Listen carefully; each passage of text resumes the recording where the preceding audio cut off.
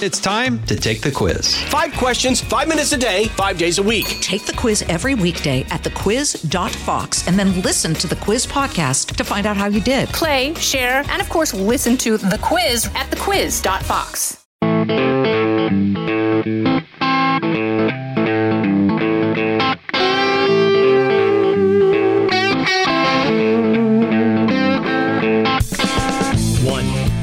My hot take. I don't care about Travis Kelce and Taylor Swift. I'm not mad. I also don't think it's fun. I don't care about Travis Kelce and Taylor Swift. 2, separating fact from fiction in Maui, plus a deep dive interview with a man who was in the fires in Lahaina. What really happened in Maui? 3, getting you ready for the Republican primary debate on Fox Business. It's the Will Cain Podcast on Fox News Podcast. What's up? And welcome to Wednesday. As always, I hope you will download, rate, and review this podcast wherever you get your audio entertainment, at Apple, Spotify, or at Fox News Podcast. You can watch the Will Cain Podcast on Rumble or on YouTube, and follow me on X at Will Cain. I gave an interview a little bit earlier today with Outkick's Charlie Arnott. She asked me about Maui, and she asked me about what it has meant to me, this story of the fire in Maui.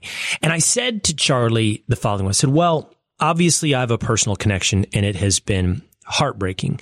But when you do what we do for a living, which is to share our opinions with others, it's inherently egotistical to believe that you should share your opinion with an audience.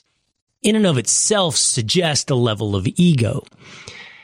And so when you do this for a living, you can be wrapped up in your ego, your ambition, your petty fights. You can be wrapped up in yourself.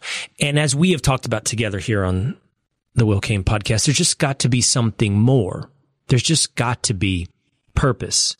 And so I said to Charlie, while it was heartbreaking, the story has quickly also become very, for me, gratifying.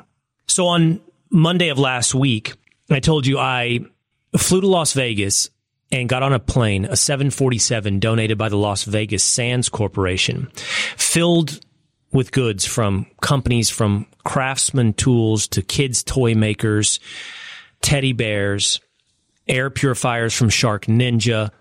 Almost $1 million worth of product filled up in the 747 to deliver to a network of 7 or 8 churches in Maui. I'll tell you, behind the scenes, this was something that I'd never done before, and I certainly didn't do alone in any shape, way, or form. This was an amazing effort of gratuitous and purpose-filled individuals across this beautiful, beautiful United States of America. During my first trip to Maui after the fires, I got a text from Pete Hegseth. He said, hey, man, Andy Aboud at the Las Vegas Sands Corporation wants to connect with you about Maui. I ended up getting a text from Andy, who is, I believe, the Senior Vice President of Public Affairs, Government Affairs at the Las Vegas Sands. Now, the Las Vegas Sands is a casino corporation. They, at one point, owned the Venetian in Las Vegas. They own casinos in Macau, all across the globe. They were owned by the former big Republican donor, billionaire Sheldon Adelson, who has since passed and is now run by the Adelson family. Andy said, we have a fleet of planes. They have 18 planes that is normally reserved for high-stakes gamblers. They fly gamblers across the globe. And we'd love to donate it to getting stuff, needed items, to Maui. Now, the Sands has a history of this type of humanitarian charity. They've done stuff to get people out of Ukraine. They have done it during hurricanes, and they wanted to do it when it comes to Maui. I didn't know what to do with that. I mean, what do I do? It's amazing, but what do I do? Well, at the same time, virtually at about the same time, I ended up texting with a guy who's become a friend over the last couple of years, former Green Beret Scott Mann. Scott's been a guest here on the Will Cain Podcast. You can go back on previous episodes and you can listen to conversations between Scott and myself. And the reason you can listen to that is because Scott, yes, was a Green Beret who fought in Afghanistan and helped develop many of the village-oriented theories and strategies and how to win in Afghanistan. But after we ultimately lost in Afghanistan and left, and the government left. So many Americans and people who contributed to our fight in Afghanistan were left behind. Scott started, along with many other vets, Operation Pineapple Express. Pineapple Express was the effort to get Americans through the gates of Hamid Karzai Airport or wherever they could to get on an airplane and get out from under the growing tyranny of the Taliban. Almost certain death for anyone who helped America. What an incredible effort, Operation Pineapple Express. Well, Scott reached out to me and said, hey, I've been asked to do something kind of similar called Task Force Lahaina, a network of people on the ground in Maui, but also who have experience, nonprofits, a company called Lyft, a charitable organization called Fill the Needs, a network of churches, CityServe, and many, many individuals who just wanted to help and wanted to start identifying needs and get them to Maui. And I thought, here's a place where I can introduce this offer from the Las Vegas Sands. And then a real effort took place. One day after Fox and Friends, we have these people come on that represent products at various times on the show, say, hey, check this out, this bandsaw or this tiny home. And one day in August, there was a woman named Carrie Riley on the show, and she was saying, hey, check out these air purifiers. So after the show, I texted Carrie. I got her number. I texted her. I said, do you think those companies would be interested in donating air purifiers to Maui? Now, I knew that was a need. And Carrie jumped all over it. Over the matter of the next month, Carrie contacted about 16 different companies, e-bikes, scooters, tools. All of these companies, by the way, are on my Instagram page. You should go check it out. It's C. Will Kane at Instagram, because these are companies that stepped up to help the people of Maui, donated hundreds of thousands of dollars, 50,000 pounds. That's more than 30 tons of products to help the people of Maui. And then the real work began. Like, how do you get that? After Carrie absolutely dominated, then we got to get it to Las Vegas and get it on an airplane. And this is where these amazing people like Fill the Needs and Lyft and others really flexed their muscle. I don't know anything about any of that stuff, And so shipping, insurance, TSA, FAA, lifts onto planes, manpower on and off in Las Vegas and in Maui. An amazing humanitarian effort took place that I got to witness firsthand when I flew to Las Vegas last Monday. I'm talking pallets and pallets of stuff. I'm talking about the nicest plane I've ever seen. I can only imagine nicer would be Air Force One. I mean, this is no first class. First class is a dump compared to this plane. Again, Chinese gamblers or celebrities on this plane. Master bedrooms, 2 stories, a 747 SP, lounges, a lot of it filled up with material. And they had a staff for this plane. They served us multiple meals of not airplane food. And we flew the 6 hours with an incredibly competent guy, pilot, just amazing individual, Paul Gilchrist, and landed the 747 in Maui, which they said is the biggest plane to land in Maui in 3 years. Short runway, had to come in very slow. And I just watched all this stuff be unloaded, all these volunteer manpower hours. And then it went to Calvary Chapel Central in Maui, Pastor Sean Hausman. And his crew of volunteers got it and took it to his chapel, where he's got what has been described as a major league distribution center. Shelves upon shelves upon shelves of stuff. People go online, they put in their needs. It's boxed up and ready for them when they show up. Whatever these people need, because they've lost everything in a fire. And I got to see this story. I got to tell this story on Fox and Friends. And it's up on my GoFundMe. You can see the story. It's up on my Instagram. You can see this story. See Will Kane on Instagram. It's on my Twitter as well, at Will Kane. You can scroll back in. You can see the video. I documented it. We documented it. And between that, and then we went and we met many of the people who received money from our GoFundMe. That's a separate effort that I've been pushing since this Maui thing, along again with many, many wonderful people, the Dyer family, the Barnes family, and so many of you that watch Fox or listen to the Will Kane podcast. I know, listen, I've seen it. I believe there's 22,000 almost individuals who've donated to that GoFundMe out there. Many of you listening. And I know you gave $5. I know in some cases you gave more than $50,000. I know there's some people that I work with that sit on that curvy couch. I know there's people that I'll never meet or people that my kids go to school with, all of whom have given a lot, almost $2.6 million to this GoFundMe. And we dedicate ourselves saying, let's help at least 200, right? And so for 200 at that time, that was $12,000 grants to people that lost a home, that were devastated. At 2.6 million, we're well over that. I think we can do 216 $12,000 grants. And some families will receive more because they lost more, meaning I know families that lost 5 homes, 4 homes between the extended family. I know one family that lost 12 homes, 56 of 82 people homeless. I told that man their family was getting $144,000, and I saw the emotion, the tears, the effect on his face for what you did. Okay? I'm a middleman. I'm a connector at best. I cared. But what you did, what you gave, I want you to know where your money went. Again, I want you to be able to go to my social media. I'll be updating that. See Will Kane on Instagram, Will Kane on X, where I'll be telling these people's stories. You can see their faces. I want you to see the faces.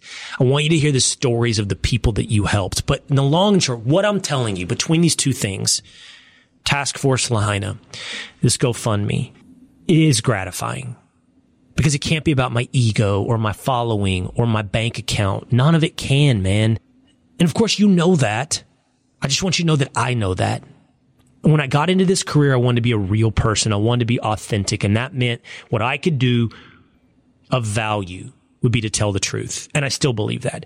Tell the truth. Don't worry about being liked. Don't worry about your paycheck. Tell the truth. And I believe I've lived up to that. I hope I've earned that reputation. Doing this for 10 years now. On CNN, I told the truth. On ESPN, I told the truth. And here with you on Fox, I tell the truth. But there's still more. There's a bigger purpose. We can be there for one another. We are there for one another. We can do good. I'm making this promise to you that in addition to telling the truths, I'm going to use this platform and any others to continue after this is over. By the way, I hope a lot of you got your t-shirts. I'm wearing it right now, Lahaina Strong. $100,000 raised through the shop forward of these t-shirts. Contributed to that GoFundMe, $100,000. I hope you got your t-shirts. But I am going to commit to using this for positivity and purpose. I will continue telling you the truth in story number 2 today on Maui. Story number 1. I don't care. I don't care about Travis Kelce. I don't care about Taylor Swift.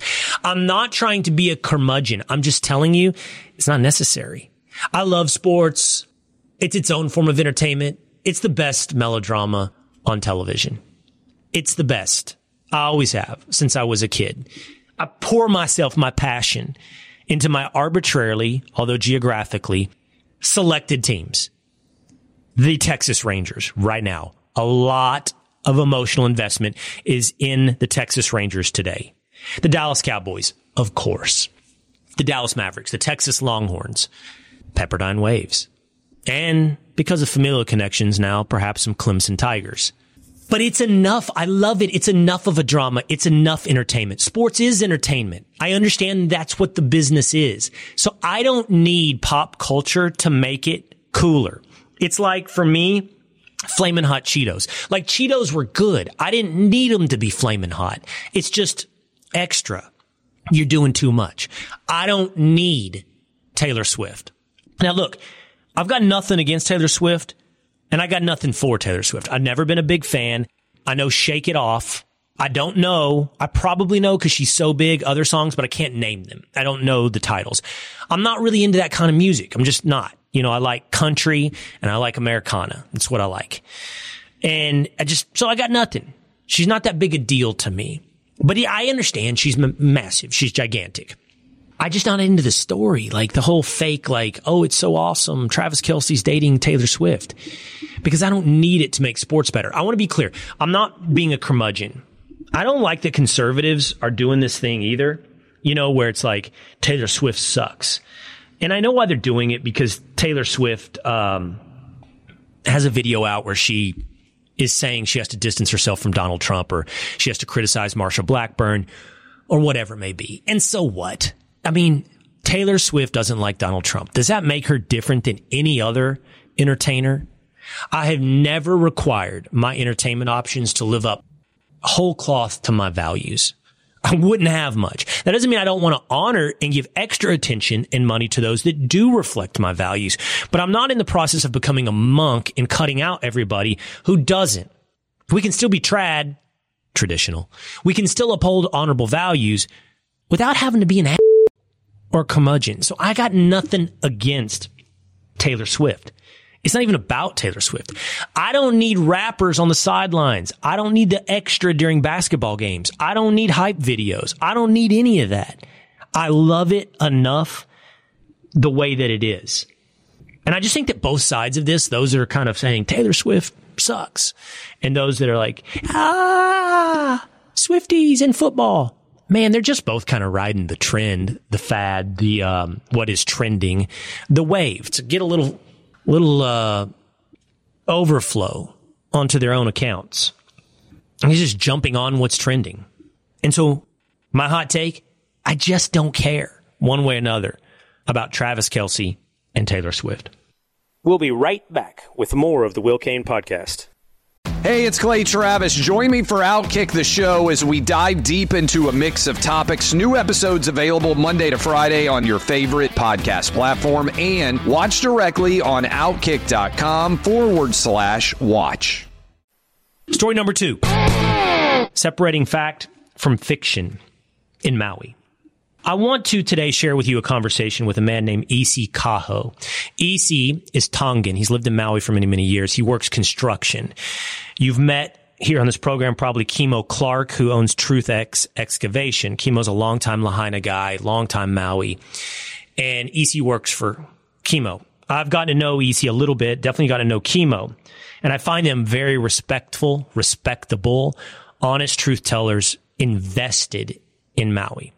So here, not just through those individuals, in a moment, you're going to hear a long 30-minute conversation with Isi Kaho. It's very emotional. He tells you about a moment where he held a 6-year-old girl who lost her life. In a way, it's not so much an interview as it is therapy. And I knew going into it, Isi wanted to get it off his chest. But here's one of the reasons.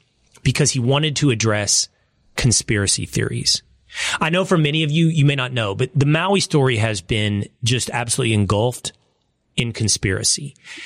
And I want to set the record straight, and I'm going to start with talking about the idea of conspiracies. I want to work through 5 points. Number 1, conspiracies. I do not throw that word around. That is not a cudgel. That is not an insult. Because I believe I myself have been called a conspiracy theorist. I believe many of the things that have turned out to be true have been dismissed as conspiracy theorists. I believe if we were in Vegas at the Las Vegas Sands Corporation, we'd want to bet on those conspiracy theorists. They've been right for a long time about a lot. And here's the deal. We are at the mercy of a propaganda machine. Our government and our mass media are telling us lies and then trying to tell us that we are crazy for not believing their lies and that we're conspiracy theorists for offering alternate truths. And then we're censored should we diverge from the approved thought. I know very well where we stand today, and I know how it got here. It wasn't just with COVID. I actually think it started before COVID. We've talked about that. I think it started with a lot of these racial grievance crimes. We never got the truth on Michael Brown, on Trayvon Martin. We were told lies, and if we pushed back, we were a racist. It hit afterburners after COVID. And for what it's worth, many of the things I'm going to share with you today come from individuals who were called conspiracy theorists during that as well, who didn't believe the vax was right for their kids, didn't believe in the efficacy of masks, didn't believe the death numbers were what we were told, because they weren't. Remember when Donald Trump said it's like, what did he say? It's below 1%, I believe, well below 3%. And they said, that's nuts. That's crazy. I'm talking, CNN, Washington Post, New York Times, all of them. Conspiracy. None of it was conspiracy. Your North Star was better pointed to the truth if you were focused on those who were claiming things that others called conspiracy than if you listened to Dr. Anthony Fauci or the CDC or the teachers union. I know all this as a backdrop, and I know it's continued. I know the propaganda machine and censorship around the war in Ukraine. I know it on almost anything, including our upcoming presidential election with Donald Trump. I'm with you. I'm here to find the truth. But that doesn't excuse everything that is outside the bands of mainstream media's narrative. Not everything, just because it is outside the bands, makes it true and absolves itself from being a conspiracy. That's the backdrop of this. That's from where I come. Now, what is fact and what is fiction? Let's start with number 2, the cause of the fire in Maui. This is still up for debate. Right now, it is literally the subject of a lawsuit, Hawaiian Electric versus Maui County.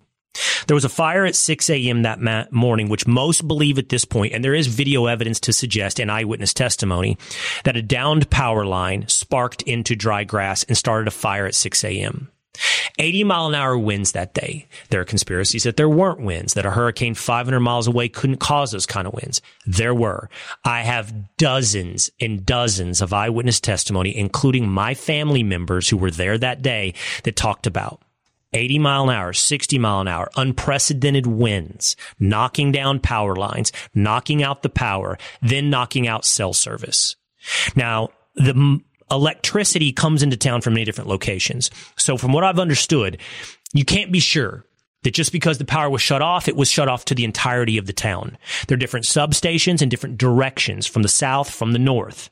That's basically all you've got in Lahaina, south and north. Everything else is strung out along the shore, probably no more than 2 miles inland, maybe 3 miles inland. One main thoroughfare, a highway, Highway 30, Hanopialani Highway. Power lines were downed. They sparked into dry grass. Now, I told you that I believe, from what I've been able to see, Hawaiian Electric has a hard defense to make. They were giving incredible amounts of money to renewable energy. They were focused on moving to something like 50 to 70% solar. Time and energy are a zero-sum game. If you're giving money to becoming climate neutral or whatever it may be, you don't have time and money to give to regular maintenance, making sure your power poles are not old wooden splintered poles. If you have more money, burying the power lines is incredibly expensive from what I've been told. Or just maintaining the grass underneath your power line so they don't spark into a fire. There looks like there could be a tough defense against liability from Hawaiian Electric. For their part, they claim the fire department came and put out that fire. And that is true. But the fire department left. They claim the fire department left too early because that fire, most suggest, re-sparks up. It smolders in the ground, in the grass, re-sparks up by 3:30 or so that afternoon. 3 o'clock, by 3:45, it's almost out of control. It rages into town within an hour, moving like, I don't know, they said it was jumping housetop to housetop so fast like it was running through wildfire. The winds were pushing it. I've been told, eyewitness testimony, which you'll hear in a minute, that the fire was coming at a diagonal. Not straight up and down like this, but coming at a diagonal towards you if you were on the ocean side of town. That's how it started. Here's fiction. It did not start by a direct energy weapon. That's one of the claims. A laser beam, either from the Chinese government or for our government. The motivations remain unclear, to clear out the land of the natives, to give it to the government, or to rich billionaires like Oprah. Obviously, I can never prove a negative. But I know that the photo evidence that most point to is doctored. It's photoshopped. I know, for one, there's a Starlink launch where they use the fire contrails going up from the rocket and made it look like a laser beam hitting the ground in Lahaina. I can't prove a negative. All I can tell you is, outside of a few local reporters, one named Chelsea Davis, local Hawaii, there's no one that's talked to more people than me. Outside of a few, there's no one. Dozens upon dozens at every level. Okay. I have spoken, just for the record, I have spoken to people that were in the fires that day. I've spoken to people that have given therapy to those who made mistakes we're going to talk about in just a moment. I've talked to politicians. I've talked to everyone. No one, I'm here to tell you, no one has any testimony to say it doesn't even occur to them to talk about a laser beam, a direct energy weapon. I can't prove a negative. There's zero evidence for a direct energy weapon. One of the claims, by the way, is that things that were blue did not burn. That's a protection against a direct energy weapon. And people show videos of like a blue car on Front Street that didn't burn, or a blue umbrellas, or a blue rooftop that didn't burn. And then everything else did. I'm here to tell you, on my last trip this past week, I got into the burn zone. More on that in a minute, about how you get in and out, okay? Because it is buttoned down. My first trip, I couldn't get into the burn zone. I could get near this one neighborhood called Wahakuli, which you can see a vantage point from that Highway 30. But then you couldn't get in the burn zone. This time I did. I'm just here to tell you, I saw red cars that did not burn. I saw white cars that did not burn. I have testimony of blue golf carts that burned. Okay? Fire is crazy. Because there are guys out there posting videos that show why one thing burned and one thing didn't. I don't know what kind of evidence that is, that other people believe it's arson.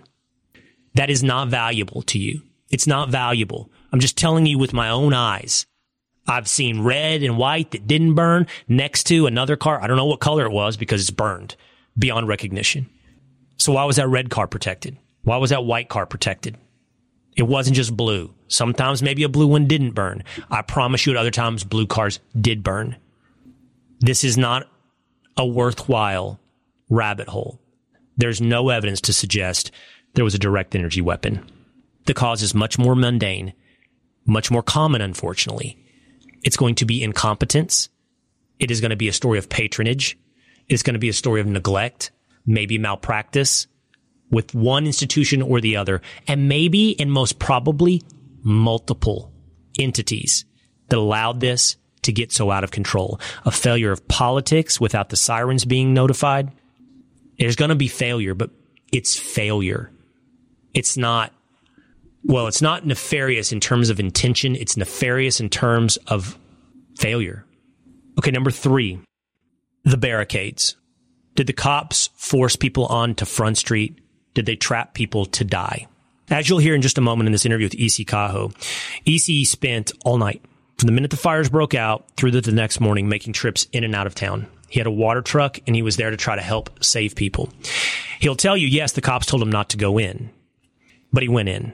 On the south side of town, I have dozens of testimony that you could get out of town from anywhere on Front Street, anywhere in town. You could leave, you could get up to Highway 30, Hanopialani Highway, and you could leave town to the south. You had trouble leaving to the north. There were cop cars.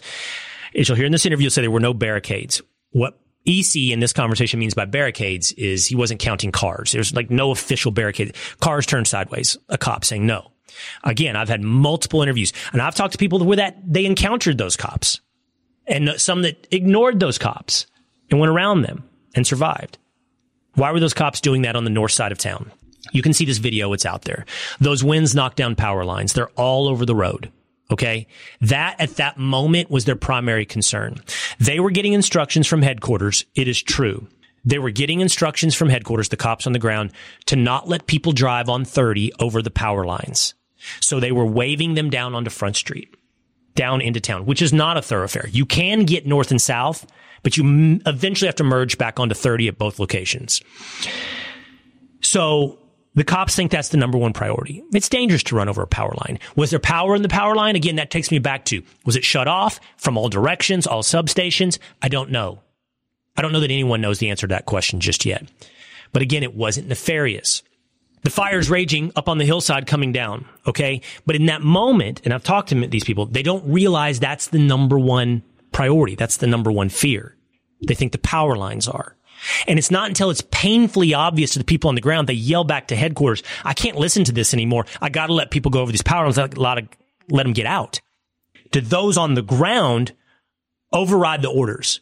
Remember, this is happening so fast and so chaotic. So those back in wherever headquarters is saying this don't have a real grasp of the situation either. Even the guys on the ground don't have a grasp of how quickly this is happening. The fire is clearly the number one threat, but they don't realize it until it's too late, and they've already waved a bunch of people down into town. What happens in town? Again, I have testimony. I've talked to multiple people. People panic. They leave their cars. When that happens, other cars behind them can't get out. It's backed up now. One car could shut down Front Street. It's 2 lanes. It's one lane going one way, one lane going the other. It's not a thoroughfare. That immediately can shut that down. Now you got a traffic jam. Now you got people trapped into cars. Now you got people that can die. Burned or smoke inhalation in cars or heat. I've been told it's like an oven. I do know people that are counseling some of those cops. They're dealing with their own mistakes. Because, yeah, that mistake is clear now. And they're living with a lot of guilt. And for what it's worth, those cops and the firefighters, they lost their homes. Almost nobody's home survived. I know some of the cops that lost their homes. The point of this isn't that no mistake was made. Yes, mistakes were made. They're easy to see in hindsight. And maybe they should have been seen in the real time as well. Judging the threat of the power lines versus a fire you can't yet see, but in retrospect is clearly becoming the major threat. But it wasn't nefarious to trap people in town to kill them. Again, maybe it's even more nefarious because it's human error. All right, number 4, the missing kids. I have people that ask me about this all the time. Where's the 2,000 missing kids? There's even people that have taken this storyline and said, there's tunnels under Lahaina and it's a child pedophilia ring. And no, I mean, that's insane. I knew from the first time I went there, something wasn't adding up. There was thousands predicted to be dead, missing. And there was a very viable concern of, well, kids were at school, kids were sent home, parents went off to work. How many kids died in the fire? I still don't know the answer to that question. We're still running DNA on people. The numbers are way less than everybody thought. I believe it's something like 97 now confirmed dead, 77 of those identified, another 25, 30 who are missing. I don't know how many of those are kids. Again, as you're going to hear in a moment with E.C. Cajo, he says he saw at least 3 kids, held one of them. I asked him why were those kids alone. He doesn't know. How would he know? There's not 2,000 missing kids. That's what's missing from the school system after everybody scatters. And everybody did to all parts of the island. They don't re-enroll in the school system. So eventually some do, and they're still, I know for a fact, they're doing school in churches. They're doing school under trees outside. They're doing school anywhere they can. They're asking private schools to give space to the public schools. Kids are re-enrolling in private schools, trying to just come up with the tuition. It's a mess, man. It's a mess. But it's not 2,000 kids missing and taken off somewhere. I knew the minute I was there, something wasn't adding up. If there was that many kids missing, there would be moms all over TV. You and I both know it, screaming, where's my child? Where's my child? Even if they felt guilt because they'd gone on to work that day, they'd be saying, where's my child? And by the way, on the number of dead, I knew something was off right away.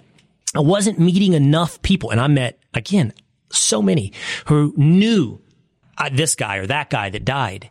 Most of the time I heard my friends and family are safe. I would hear, oh yes, I know a man that died.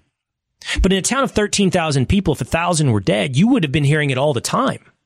In a town of 13,000 people, if 100 are dead, that might be more reflective of what I experienced anecdotally. The numbers are hard to grab because everybody scattered right away. And those that died were burned to ash. I know that for a fact. They were looking for small body parts. Logistical nightmare for the FBI, everyone else working in this. So let's talk about the federal agencies for just a moment. So here's what I've been told about FEMA. I have talked to many people who have complaints. Bureaucratic, boxed people out of relief efforts. I saw that first week, right? Boxed people out, got in the way of civilian efforts. These are legitimate criticisms of FEMA. I'm continuing to monitor FEMA on how they're going to treat charitable donations. I want to make sure that doesn't deduct from any available FEMA funds. I'm going to make sure I'm all over that. But I've also heard from guys like EC, who you'll hear here, and Chemo, they worked with FEMA Search and Recovery, that they were blown away by how professional and good they were. I've had conversations outside of that where I was told those guys that they worked with, the FEMA teams from Washington, and I believe Texas A&M, are the Navy SEALs of FEMA. They are the ones that are absolute experts in what they do. The best of the best. And that's the ones that many of the guys I talked to had experience with. Again, others had bad experiences with FEMA stepping in and shutting it down. All of those experiences are real, and they're for you to judge. I'm just here to share with you the facts that I know, the truth. Now, finally, number, I believe 5, media access. This is an absolute problem. This was a problem. I hate to say that I might have been the one to experience it first, but again, you'll remember the stories. I had to show, I didn't say that I was media. I had to show that I was a property owner in that first week to get over there through a police checkpoint. And that was on the other side of the island. I mean, media and everybody was blocked out for, oh my gosh, 30 or 40 miles in each direction to get over to West Maui. And then even when I was there, I was at Napili Plaza doing a story on humanitarian efforts and this volunteer civilian efforts 20 miles away, 15, 20 miles away from Lahaina. And I was confronted by someone from the mayor's office who said, I can't be here. He said, do you have permission to be here? I said, yes, I do. And then he went away on his walkie-talkie and came back. Okay, you do not have permission to be here, he told me. West Maui is a media-free zone. I said, no, it's not. It's the United States of America. There's no such thing as a media-free zone.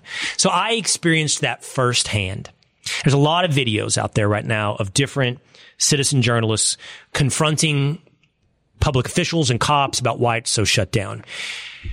Here's what I think's gone on. So first of all, they shut that down button tight, too tight right away. I experienced it again. Now, why? Not because they were covering up arson or a direct energy weapon attack. For a couple of reasons.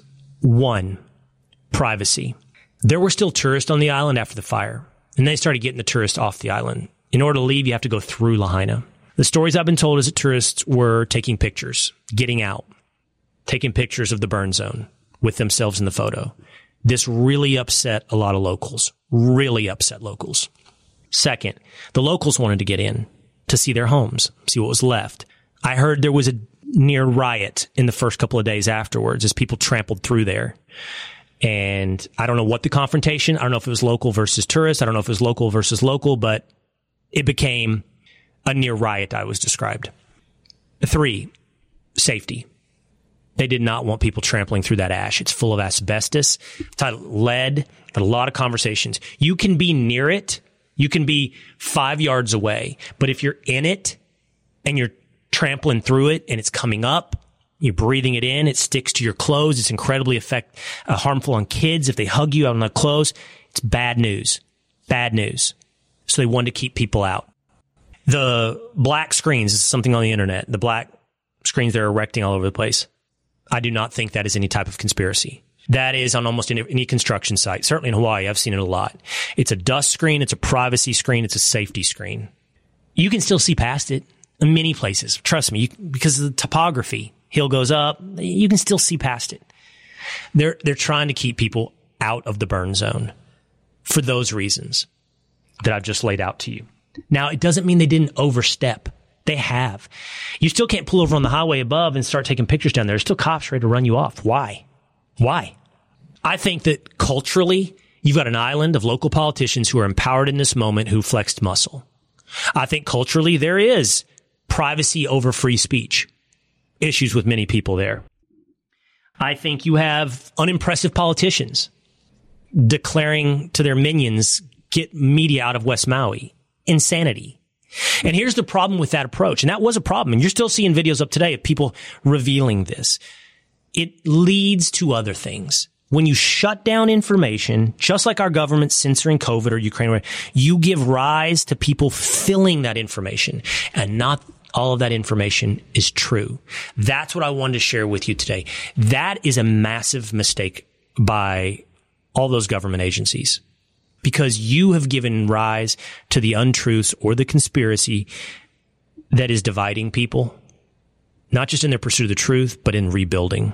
That is fact from fiction as far as I know. And again, I'm here to tell you the truth. And I've put a lot of effort,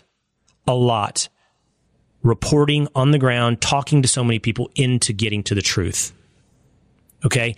I would encourage you, TrueX Life on Instagram. Kimo Clark has done 2 videos on these conspiracies. Again, no one's more in it than him, including the idea that 300 bodies washed up on Lanai. He goes through a lot of these things.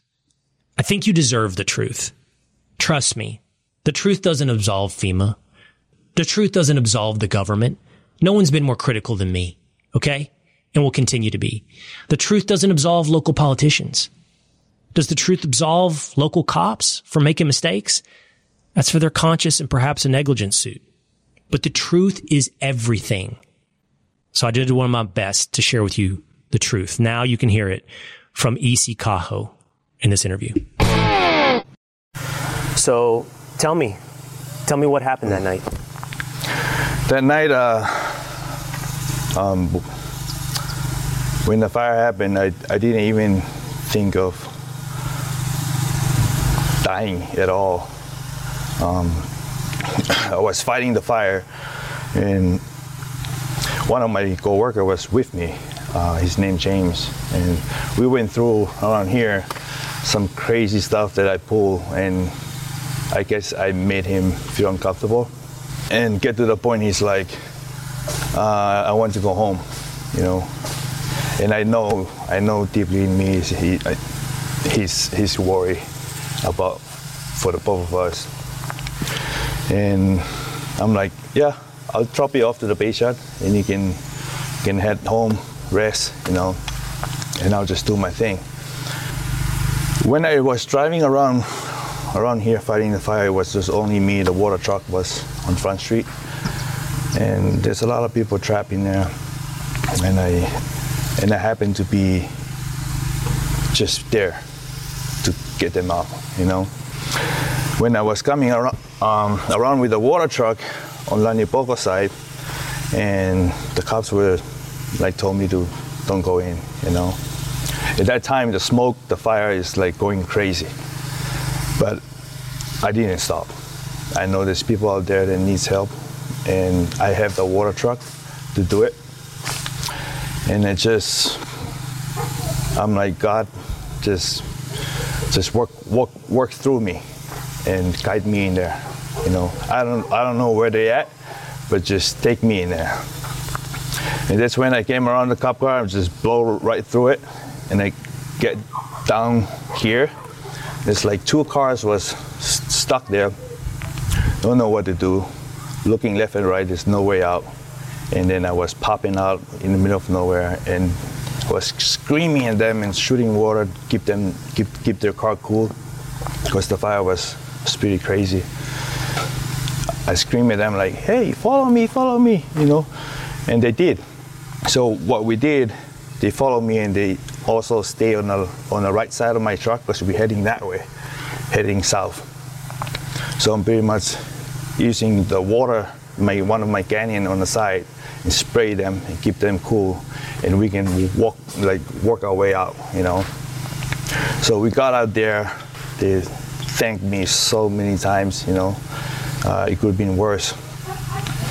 The heaviest part of my rescue was I came around I saw one little girl, pretty much, yeah. She was still breathing, but she can't hang, you know, a little longer. And I held that little girl on my arms, and she looked at me, and that was it. And I was like, get down on top of her and just cry, even though the fire was right by my truck. It's ready to burn down the truck and brought me end up in the same place as her. And at that point, I have to make a split decision for myself, you know. I was so upset, I was so mad. I ripped my clothes off and wet my shirts so that keep my face cool. And you know, you have that decision, you have to toss something out of the way, and you have to run for your life. And that's something that the next day I had to think about it, and I think that's not how you play someone is, you know, that lost their lives. And it's been haunting me day and night. Couldn't sleep. I'll go for a run like 2 o'clock in the morning till 5, and pretty much like that every day, you know. Every time that I can't sleep, I either go run or go to the gym or find something to stay busy, you know, get my mind off of it.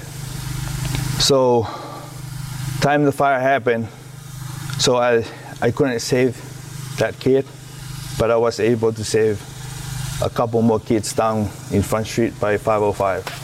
There was 4 teenagers. They happened to be a tourist, and they were running, looking for a way out, you know. And I only have this little bit of water in my tank. it's pretty much for me to get me out of the fire. So what I did, I sacrificed that water for those teenagers by screaming at them, hey, if you want to leave, do exactly what I said. Just climb the steps behind the water truck and jump inside because there's still water in there and keep them cool. I also like stop the truck and come back up. I just want to make sure they're not gonna struggle in there, Hey, whatever, your shirt, take your shirt off, wear them, put on your face so you can breathe, have some kind of like, clean air that you can, instead of like smoke is over the tank already at the time. And I cut them out from 505 and take them up to Hokiokio. That's where Goodfellow and us is where our base are right now. And I don't know what time was it, but I came back to refill, but there's no water. There's no water for me to get back on it. And I saved a lot of homes up that way when the fire was shift going uphill. A couple of my friends' house, also Kimo's best friends. I went over there, there was a lot of gates and no one be able to get in there. I know where those dirt roads and where those gates at. I came up, it was locked. I don't know how to open it, I don't have the code.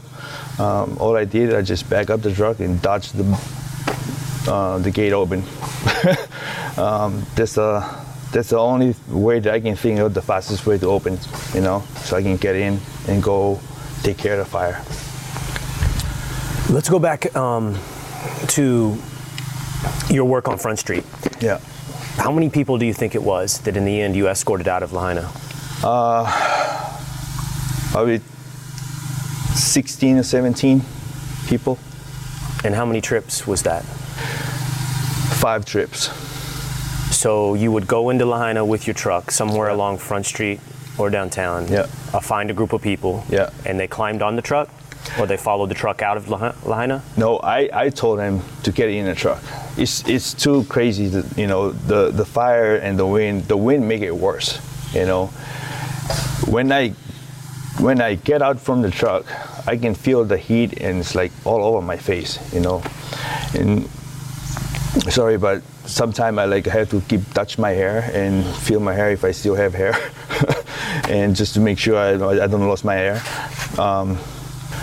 But it was pretty crazy, and there's power line down there, trees all over the road,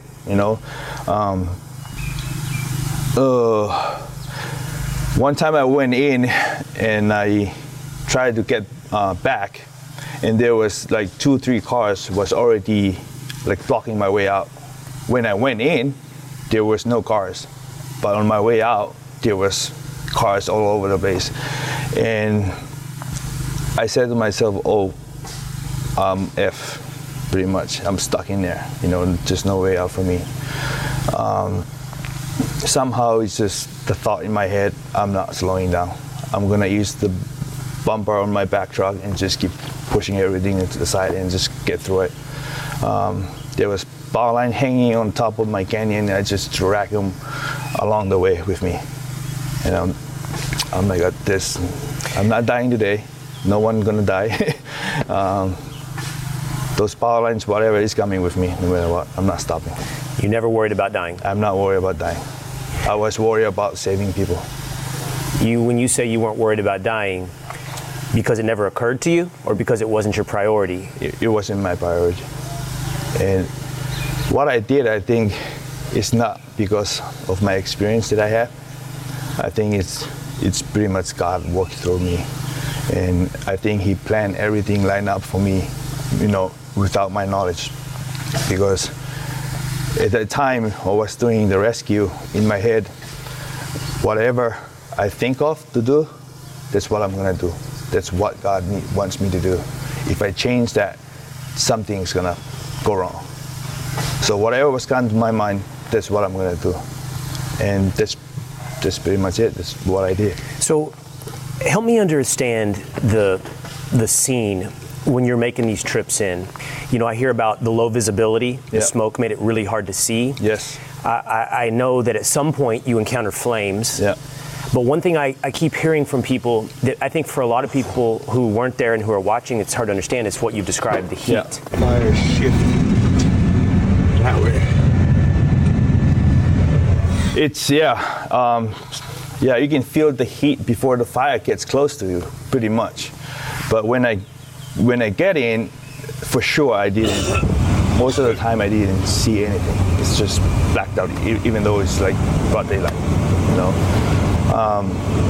I just went through it, and I'm hoping it's gonna pass and give me some kind of visibility to, you know, continue doing what I was doing. And did it pass? Did you get visibility? Yeah, I did. I did going forward and then make some turnaround over there and came back. And it's still the same. Everywhere I go, it's like that. It's like dark black smoke and fire mixed together coming down. And it's not like coming vertical like the fire, but it's leaning with the wind, and it's making it even harder. And what surprised me, with all that crazy that I went through with the water truck, not a single burn on the water truck. I came out and like looked around the water truck, not a single burn. And I know I was, the man above was, you know, protecting me along the way. Where was most of your work in Lahaina? I know you mentioned Front Street, and I know you said you were taking people south. Yes. So where were you that night in town? So I was in 505, but we were in Kaanapali, coffee farms, and that's where we were working at. And we had to come through some crazy power line that is already leaning. I have videos. Everything that I talk about, I have videos of all of it. I don't know what's the best, how I can put this into words, but I know I don't have to prove what I've done. But you know, nowadays everyone can just make up a story and not even bring up like a proof to it. So that's why I took those pictures. It's because my story is true and what I saw is true. Because there's a lot of crazy conspiracy out there, you know, about people talking about the laser beam and all of that, and none of that is true. And pretty much blaming the cops for putting up barricades to, you know, pretty much get people stuck in there to die. I don't think someone would do that, you know. And I have pictures of everything, you know, of the power lines being on the road, you know. The cops really, they do their best, you know. They do their best, in the firefighters. You know, I have nothing against them. They did what they could, you know. And for people to like blame the cops for not helping them, you know, why the cops didn't go in there and help people out, you know. To be able to go help, you need some kind of support, you know, to keep you know, from getting burned in there too, like water, you know. You need a water truck. And I was able to do that because I have a water truck. I don't think the cops can do that. You know what? They're gonna put out the fire with their blue lights. You know, that's all that they have. You know, the firefighters is like they're heroes. You know, they were day and night, night and day fought the fire, even lost their own homes, and they're still out here. You know. And people still complaining, and the conspiracy about everything is just insane, you know. It's pretty much those conspiracy gonna end up divide us, you know. But I want people of Lahaina to know that we're the one. We see everything from day one, you know.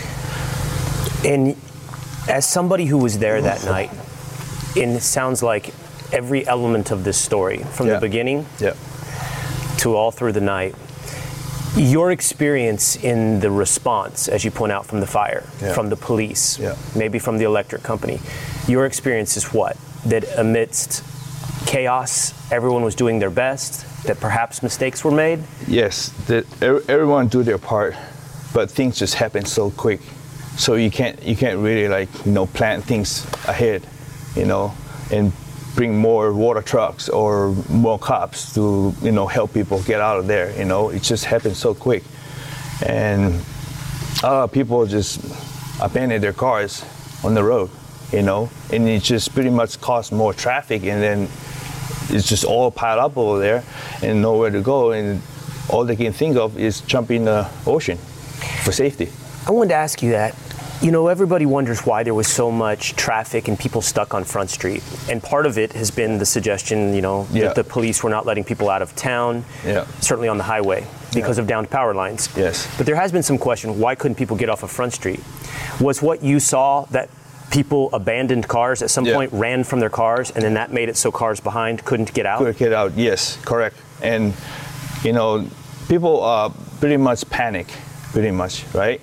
So when one person left their car, on traffic, it's gonna cause a lot of problem, because the next person or behind it can't move forward because it's just, that person is long gone, and that's gonna create a big problem on the road. And that's part of what you saw, why people were trapped? Yes. And that's the only way for them to get out of the situation is the ocean. And thank God the ocean is right there. So, Isia, you're addressing a lot of the things that people question online about this story.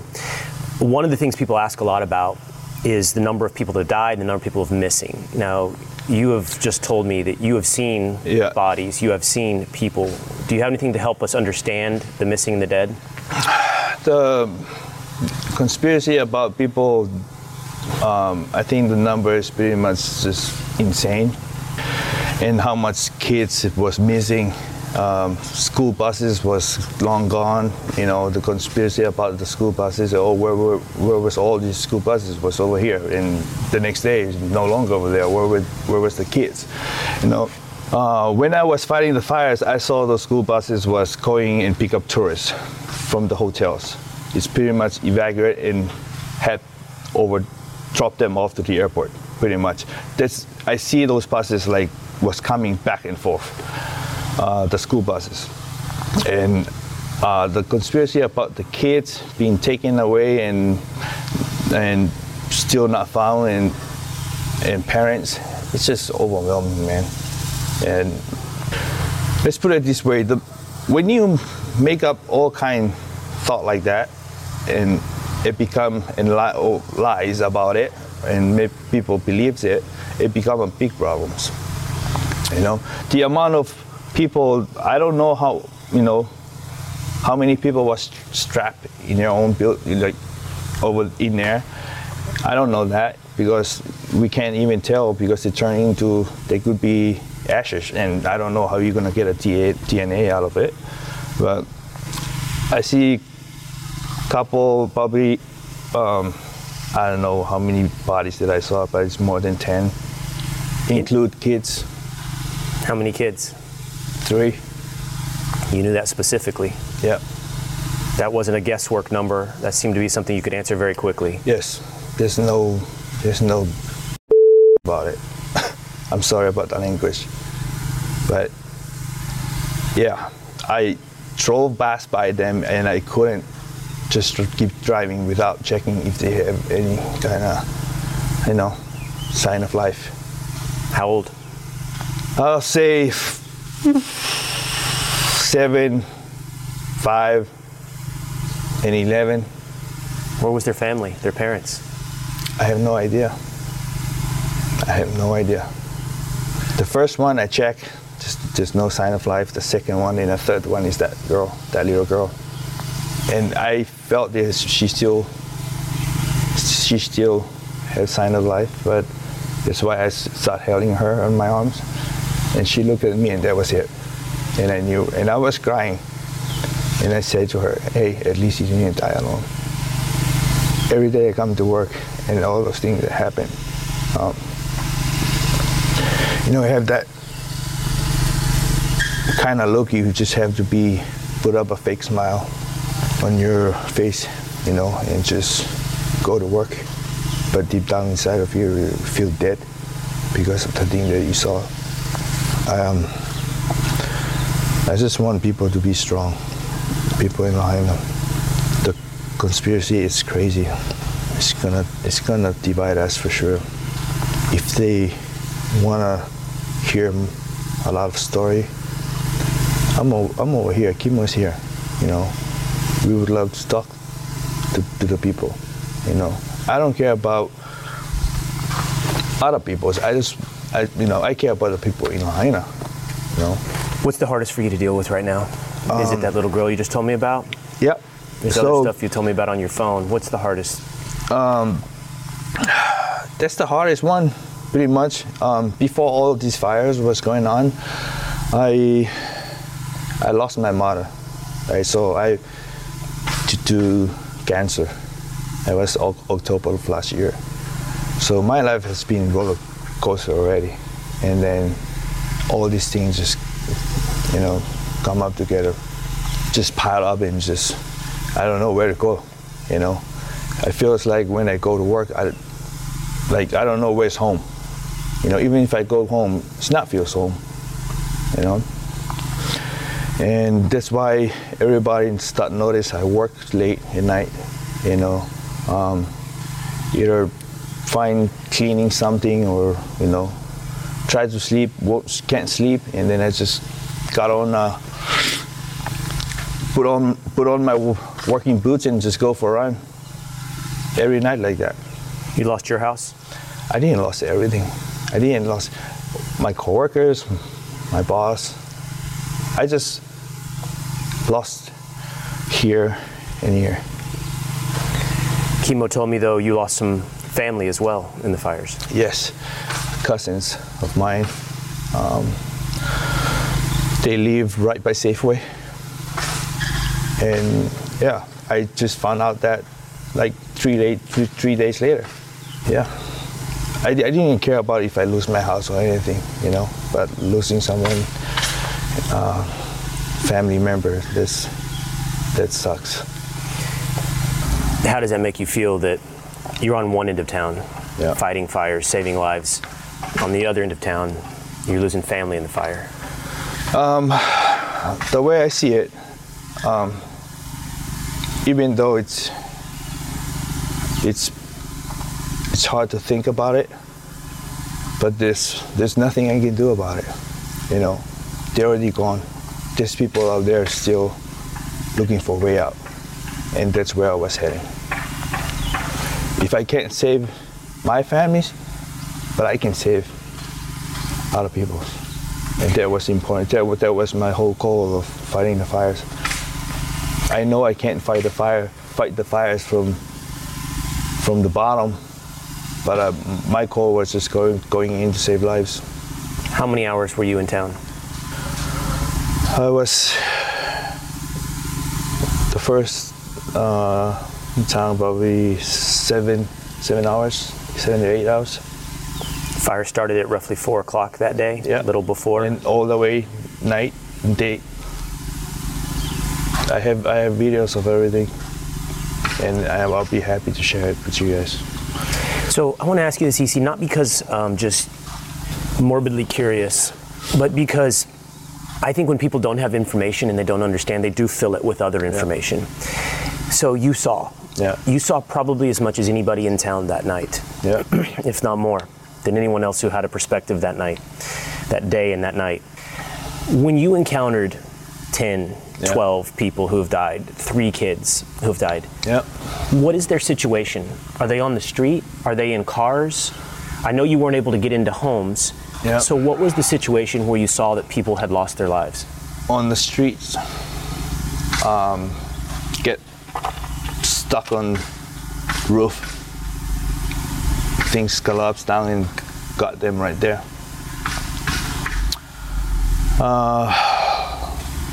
In their cars with their dogs.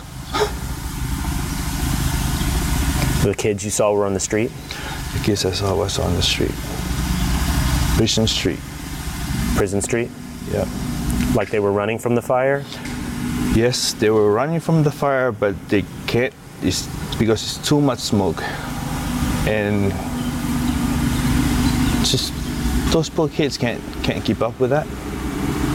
And you're engulfed with smoke, and it's dark, and it's black. Yeah, and yeah, when I get to them, it's like that's when the fire is like already probably 50 feet away from me, and it's coming fast.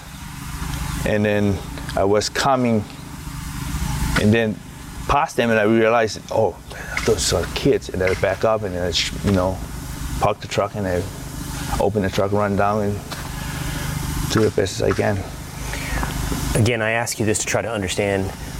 When you saw these people, what is it that they had died from? Smoke inhalation? Smoke, power lines. Power lines. Just come down and, take them out.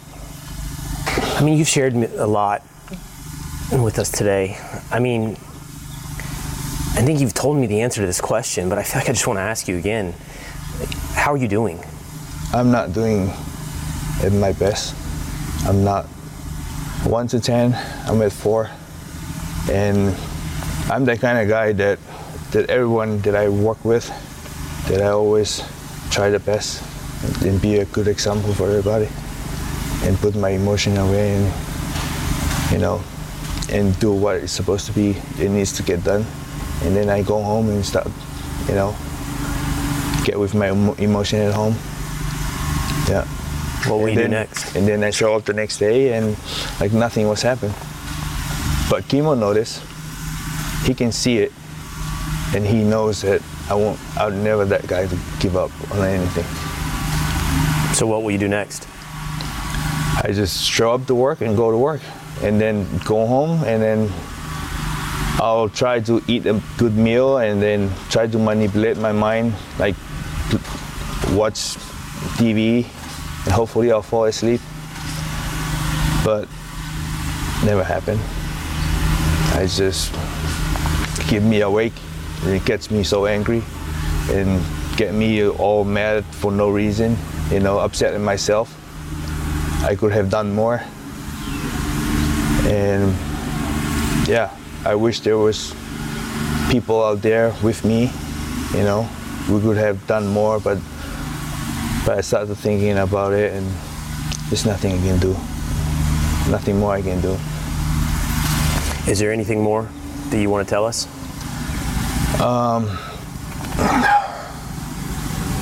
Right now, my heart is just go out to the people of Lahaina. I know most of my friends, they try to get me to hang out with them, and I'm not even ready to be social. Before my mom passed away, her last words to me was, "Don't leave Maui." And I started thinking about it. Maybe she knew that something is going to happen, and I'm the right guy for the job.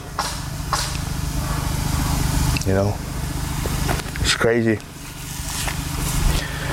I guess my mom knew something is gonna happen, and that's it. I just want people of Lahaina to be strong. We can all go through this together. We just need to be patient and trust in us of doing this work. We're not trying to make a ton of money to manipulate the process. That's why we're here. We're doing this work, and we keep them updated by posting it, on social media. I don't care what other people from different places gonna say. Everybody's all think crazy right now, and we don't need that kind of energy around here in Lahaina. So I appreciate you, man. Yeah. Thank you for sharing this with me. No problem. There you go. I hope you stuck around for that interview. If you're still curious about more and you want to hear more about some of the theories that have gone on around Maui, Truex Life, Kimo Clark, he has 2 separate videos in total. Together, they're like 15 minutes each, or 15 minutes in total. One's 10, one's 6. You can hear more of these issues addressed. I think the important thing to remember there is that's a man who stepped up. And that is this story. I'm telling you, I've had people say, Will, get to the bottom of it. Don't just do human interest stories. This is the bottom of it. Okay? It's about a man who did and saved. It's about a people who support one another. It's about humanitarians and Americans who give to rebuild. That is the bottom of it. Is there more on incompetence and accountability? Yes. Yes. But at the bottom of it, I promise you, that is the story about the goodness of people. We're going to step aside here for a moment. Stay tuned. Story number 3. Getting you ready for the debate tonight, the GOP primary debate. We'll have more to break this down tomorrow. Pete Hegseth, Sean Duffy, perhaps Lawrence Jones will join us for a little bro fest and breaking down the debate. For now, here's what I'd have to say. 2 sides of a coin. Be more aggressive, be less aggressive. Ron DeSantis, be better. Be more aggressive. Ron DeSantis at his best, besides making policy and governing, was when he was at a podium dealing with a hostile media propagandist when it came to COVID, pushing back. And Ron DeSantis was solid, man. Solid. He was a pugilist. He hit back. He's got to do that on the stage tonight. He's got to be that guy. He's got to show, which is going to be hard because I don't think it's in his personality. Alpha, which is with charm, positivity. He's got to try to thread that needle. He can't sit back as much as he did in the last debate. On the flip side of that coin, be less aggressive. Mike Pence, Vivek Ramaswamy. Mike Pence, in my estimation, came off very coarse, very unlikable. He clearly went in that last debate intent on attack. I don't think it worked. Mike Pence needs to dial it back. Be a happier warrior. Vivek Ramaswamy's a happy warrior, but all the polling suggests he was very polarizing. I mean, he made a name for himself. He got attention. But women in particular didn't like Vivek, thought he was like the class troublemaker. I think Vivek has to try to dial it back in some way. If I'm one of the other candidates, I'm telling you still, Vivek needs to be challenged on a lot of things. Positions he's held in the past, business he's done in the past. And I like Vivek. Everybody deserves to be challenged. I like Vivek personally, and I think he's wicked smart. But I don't know why somebody wouldn't challenge him on these positions. If I'm Vivek, answer it. You always have an answer. He's brilliant. I'm sure I'll have an answer. But be less aggressive. Maybe a little less polarizing in how you push that forward if you want to win points, to quite honestly come in second. Because we all know this is all being run away with by Donald Trump. All right, I hope you found this valuable today. Again, I'll see you after the debates. We'll break down the winners and the losers of the GOP presidential primary debate. I'll see you again next time. Listen ad-free with a Fox News Podcast Plus subscription on Apple Podcasts. And Amazon Prime members, you can listen to this show ad-free on the Amazon Music app. Listen to the all-new Bret Baier podcast featuring Common Ground, in-depth talks with lawmakers from opposite sides of the aisle, along with all your Bret Baier favorites like his all-star panel and much more. Available now at foxnewspodcasts.com or wherever you get your podcasts.